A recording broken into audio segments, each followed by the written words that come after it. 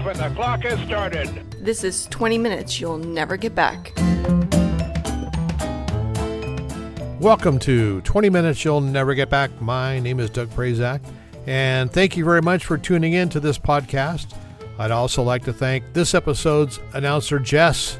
Fantastic job, Jess. Thank you very much. When I put these shows together, I'll sit around and think of different topics or things that are on my mind that I need to get out because I have headaches. Occasionally, I come across things that just are not worth 20 minutes of your very precious and valuable time.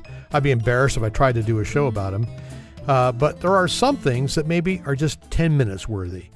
Now, seeing how you just blindly committed 20 minutes of your time to listen to my verbal diatribes, I need to make the most of it. So I decided, why not give you a 2-for-1 offer here? It's 2 podcasts for the time of 1. If I were a store, it'd be that whole BOGO thing, buy one, get one, except you didn't buy anything. I don't know what I'd call it. Maybe LTOAGO, listen to one and get one. El Togago. No, that's not going to work. How about we just stick with 2-for-1? Anyway, this podcast is 2 entirely different subjects. Each of them are about 10 minutes long that have been scotch taped together, stapled. No matter what, they add up to 20 minutes you'll never get back. Let's start right now. We're going to kick things off with coulrophobia. Now, you're probably saying, Doug, what is coulrophobia? And I'm going to say, thanks for asking. Coulrophobia, see, I really am. Thank you for asking. Coulrophobia is something that you may have, and maybe you don't even know you have it. It's the fear of clowns. Now, if you are afraid of clowns, then you're in the 7.8% of Americans who are fellow clown fearers. I personally don't have coulrophobia. I just think they're creepy, and for the most part, they're just annoying. You know, like those big shoes they wear, or that bucket of fake water, or that stupid little yellow car that comes in and 27 clowns hop out of it.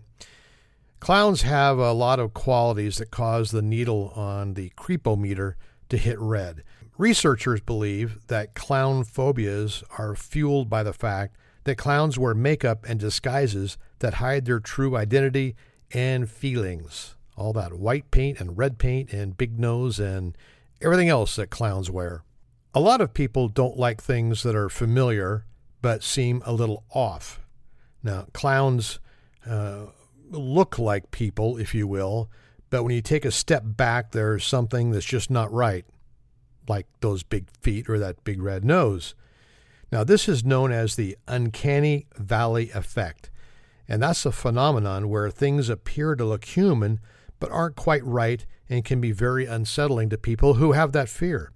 Another example of that is, have you seen the robots that are covered with a face, and the face starts talking to you? It looks human, but you know there's something not right about that, and frankly, those things just scare the snot out of me. So I guess you could say I suffer from robophobia, which legitimately is the fear of robots. Now, I'm not afraid of all robots, just those creepy ones with that latex, dead-looking face attached to it. Then they start talking. Ugh. Let's get back to the clowns. Now, a lot of the fear of clowns can be relative.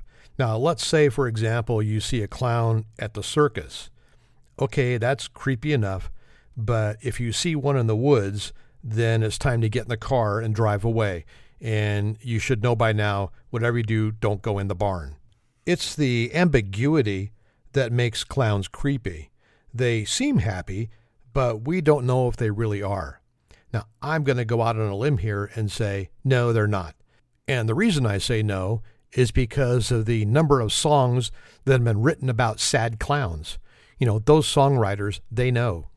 Now, clowns are mischievous. They play pranks, albeit stupid ones. For example, hey, that's a nice looking flower on your lapel. Can I smell it? Oh no, my face is all wet. Or, hey, I'm going to sneeze. Can I borrow a handkerchief? Oh no, the handkerchief keeps going. Yeah, stupid pranks. Right away, we're on our guard because we know they're unpredictable and probably up to no good. You take a happy clown like Ronald McDonald or Clarabelle the Clown.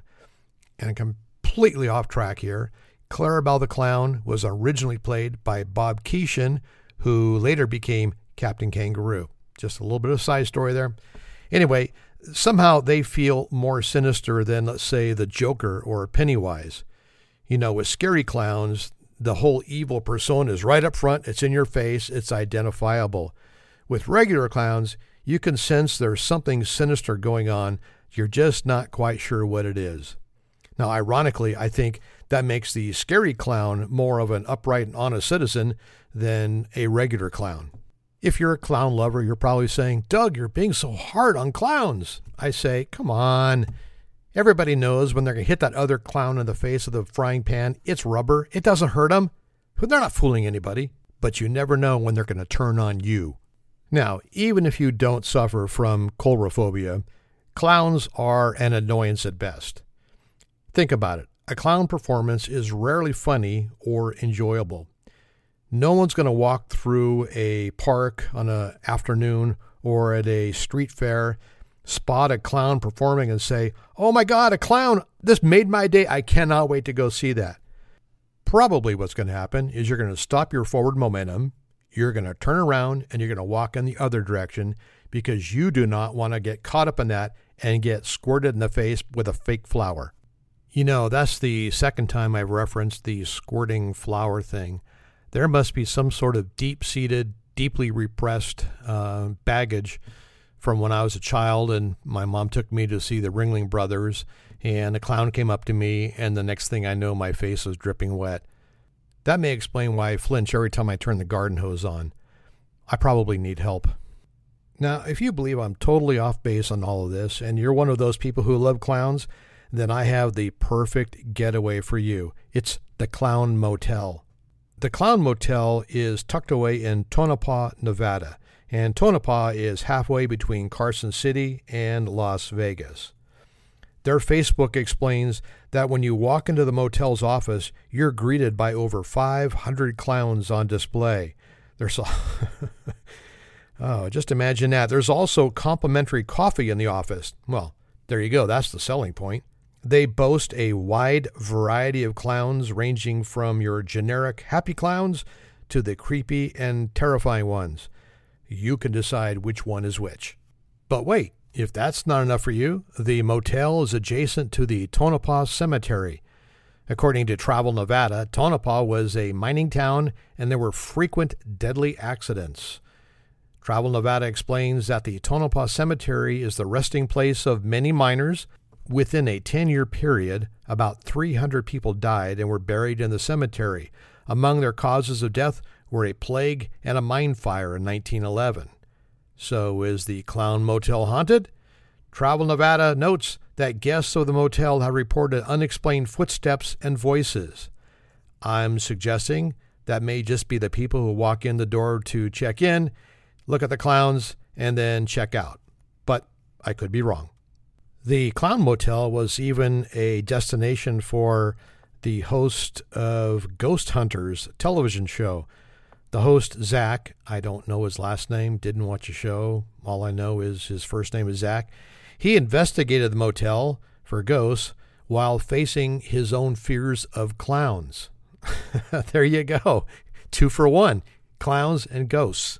But apparently the potential for a little haunting does not keep visitors away. The Clown Motel constantly draws people looking to face their fears, but it also draws travelers with its economical rate. And that's according to Yelp. A recent visitor noted on Yelp that the staff of the Clown Motel are happy to accommodate you if you want a clearer view of the cemetery. They'll provide you an upstairs room that provides a far better view so you can do some ghost hunting at night. So there you go, coulrophobia. It's the legitimate fear of clowns, or you may suffer from the same thing I suffer from. It's just called they annoy the hell out of me. And for the record, European clowns are the worst. Take that, Cirque du Soleil. Your first podcast of 2 has now concluded, and after the break, we'll be back with your second of 2 podcasts. Don't go anywhere. We'll be right back. Mr. Clean gets rid of dirt and grime and grease in just a minute. Mr. Clean will clean your whole house and everything that's in it. Floors, walls, halls, white sidewall tires, and old golf balls. Sinks, stoves, bathtubs he'll do. He'll even help clean laundry too. Mr. Clean gets rid of dirt and grime and grease in just a minute. Mr. Clean will clean your whole house and everything that's in it. Can he clean a kitchen sink? Quicker than a wink. Can he clean a window sash? Faster than a flash. Can he clean a dirty mirror? He'll make it bright and clear. Can he clean a diamond ring? Mr. Clean cleans anything. Mr. Clean gets rid of dirt and grime and grease in just a minute. Mr. Clean will clean your whole house and everything that's in it. Mr. Clean, Mr. Clean, Mr. Clean. I don't know about you, but I think I may have found my new ringtone. That whole jingle was kind of catchy. I liked it. Now, we're done with clowns, and it's time to move on. And by the title, you know that I feel pretty strongly that weeds are evil. You know, that may be kind of harsh, and they haven't done anything to me personally, but I've determined that their evilness, that comes from the fact that they grow great, fantastic, while the other plants in my yard that I intentionally put in the ground transition from shades of green to shades of brown. All the while, the weeds are thumbing their little green leaves at me. Although I have a strong, nay, an intense dislike of weeds, I do not suffer from viridiotophobia. That's right, that is the fear of weeds. Now, if you suffer from viridiotophobia, I feel sorry for you. I don't know how that would work. What kind of yard do you have? And if your yard is weed-free, more power to you. Is it just concrete? I have a concrete driveway, and I have weeds growing up through some of the cracks. And frankly, that is kind of creepy looking when you just a little green thing popping up in the middle of the concrete. So I don't know how that would work if you have that phobia. Thank God I don't. I just have to deal with the weeds. If I'm going to go after something, I should probably take a look and make sure I have my facts straight. So you know what happened. I did the research, so you don't have to.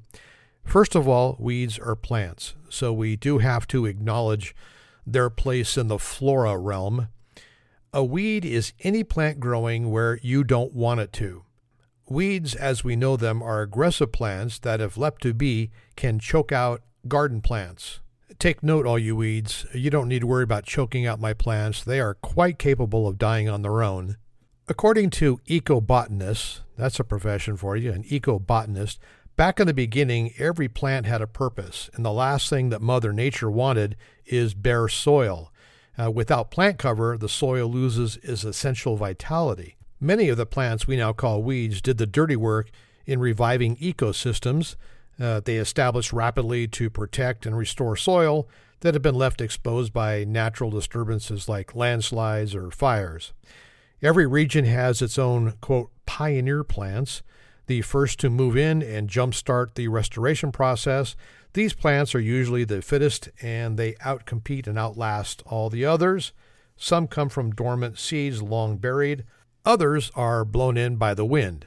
Now, take the dandelion, for example. And as long as you're taking a dandelion, take a few more because I have plenty to go around. From a purely propagational perspective, I believe it's ingenious. From a gardener perspective, once again, it's pure evilness. Now, when a dandelion goes to seed, it's like having 1 million tiny weed paratroopers fly into my yard and then set up camp. Now, I'd like to take a minute to apologize to my neighbors. When I was a kid, I would go out and pick a few dandelions and then give them a good blast of air like I was blowing out candles on a birthday cake, and off go those seeds into their yards. My apologies. You know what they say about payback. So while I'm on this dandelion thread right now, let's just keep it going. According to Gardening Today, the number one most hated weed in America is the lowly dandelion. We try our very best to eradicate it by all means necessary. The dandelion is hated by homeowners and gardeners precisely because of its genetic superiority. It is a prolific reproducer that can infest a lawn in very little time. Trust me, I know. I went out to get the mail and I saw one on my lawn yesterday, and I thought, should I pick it? I didn't. I went out today to get the mail, and now there's a 3-foot tall dandelion tree with an entire battalion of skyflyers ready to attack. Not too long ago, we did not have the perfect lawns that you see today. The lawns were usually a blend of grass species and clover and dandelions and other plants that made up the front yard area. But thanks to the weed eradication chemical industry, aka Roundup, they've convinced us that the only good lawn is one that consists of 100% turf grass, and the dandelion is now the mortal enemy of that lawn. We try our best to stay on top of the weeds in our yard, pull out the dandelions. It's a never-ending battle. And when all hope is lost and the dandelions have won, hey, you have one last recourse. Eat them. You can stop considering dandelions as a weed and now consider them as a food source. For centuries, people have known the health benefits of eating dandelions. They're full of vitamins and minerals and antioxidants, and they're known to have medicinal properties to treat everything from digestive disorders to eczema and arthritis. I gotta write that one down. They have more vitamin A than spinach, more vitamin C than tomatoes, and are a powerhouse of iron, calcium, and potassium. Dandelion leaves are slightly bitter and have a kind of a spicy quality similar to arugula. I don't much care for arugula. Anyway, as such, they're great in salads or on sandwiches or steamed and served like any other leafy green. And if you'd like, the flowers can be used in salads or as a garnish. I laugh, but this is serious stuff. It's also said, and I don't know by who, that the root of the dandelion can be used as a coffee substitute. I cannot imagine how that would go over in this house. Hi, honey. I made coffee. We're out of beans, so I pulled up a dandelion and made coffee from that root. I can tell you what comes next. Me getting in the car and going to Starbucks. And this will be the nuttiest thing you've heard in the past 17 minutes. Dandelion roots are among the most expensive items in some grocery stores. The roots are dried and sold as a no-caffeine coffee substitute for a little over $32 a pound. Now that makes dandelions outprice prime rib, swordfish, and lobster in the per-pound price. I haven't seen dried dandelion roots on the shelves at Albertsons, so I don't know where you'd find them, but if you do, I'm not going to pay for it. By my last count, I have the potential of $38,000 worth of coffee bean alternative in my backyard right now. Now, I've been pretty hard on weeds, and specifically dandelions. And if you feel I should be kinder to these fast-growing demons of the gardening world, then you certainly have March 28th circled on your calendar. That's National Weed Appreciation Day. And I checked, it's the kind of weeds we've been talking about, not the other one, which is sometime in April, I don't know, the 20th, whatever. The Weed Appreciation Society, you've got to be kidding me, says, according to Merriam-Webster, a weed is, noun, a plant that is not valued where it is growing and is usually of vigorous growth, especially the one that tends to overgrow and choke out more desirable plants. The Weed Appreciation Society says, the definition of weed is a plant or flower that nobody wants. It's a plant not unlike the cherished rose or lilac. Did you ever stop to consider its feelings? No, I didn't, and you can't make me. Dandelions and all their evil cousins need to be dealt with. When I'm out gardening, one of the greatest joys is pulling up a weed, and it comes out of the ground, root and all. Take that, weeds. You too, clowns. That will do it for this 2-for-1 edition of 20 Minutes. And what did we learn today? Well, we learned that coulrophobia is the fear of clowns. We also learned that for some reason, Tonopah, Nevada is the place to go if you want to cure coulrophobia. If I can paraphrase Bruce the shark from Finding Nemo, weeds are our friends. And lastly, nothing follows a nice dinner like a good cup of dandelion coffee.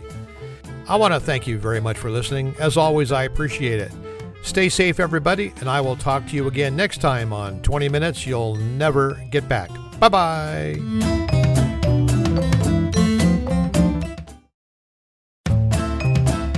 Hi, it's me again, Doug. I want to take up a couple more seconds of your time just to remind you, if you want to stay informed of when the next podcast is posted, all you need to do is sign up on that Instagram machine It's at 20MYNGB, 20 MYNGB, and that means 20 minutes you'll never get back.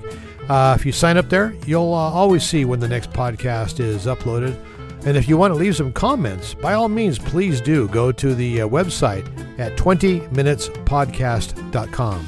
So it's 20minutespodcast.com, and you can leave your comments there. It also tells you how you can be an announcer for the show. So take a look at those two things if you'd like, and stay informed. And as always, thank you very much for listening to 20 Minutes You'll Never Get Back. Bye-bye.